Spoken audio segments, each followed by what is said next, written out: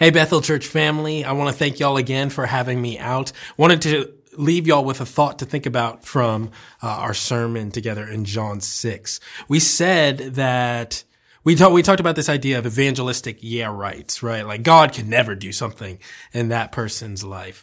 And I think that reflects something we often think and believe about God, and we limit God. And a question we might ask is, who are we to limit God? Who am I to limit God, right?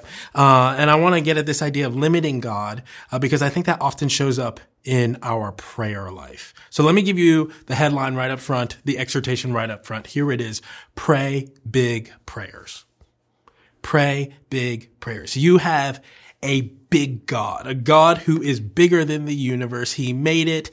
He is above the heavens, the Psalm says. Pray big prayers. And I think we often limit God in our prayers. We ask him for things we need help with, but we're pretty sure we can do.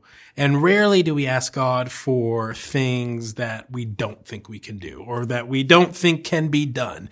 And I want to challenge you and encourage you to pray big prayers and to not grow weary of praying.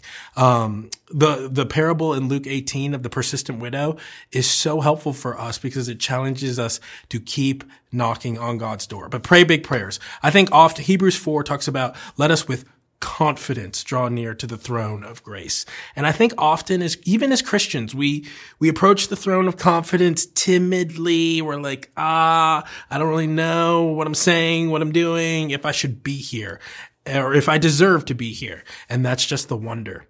You don't deserve to be there, but Jesus does. That's why we pray in Jesus' name. We come in his stead. He is covering us, and we can ask big things of God. He is gracious. He has an infinite supply of grace. The demand of our sin and the demand of our need could never deplete, outrun, or outlast the supply of his grace. And God is as generous as he is rich in grace, meaning he is happy to share. So what I want to encourage you to do as we think about praying for people who seem far from the Lord or praying for a situation that seems impossible. Impossible is not a word in God's vocabulary. He is like, that's easy for me, in fact. So do not lobby puny prayers into the courtroom of heaven. Ask big because you have a big God who loves you and who wants to answer your prayers in his time and in his way, which is another sermon that maybe I'll preach here someday. Love y'all. Thank y'all again.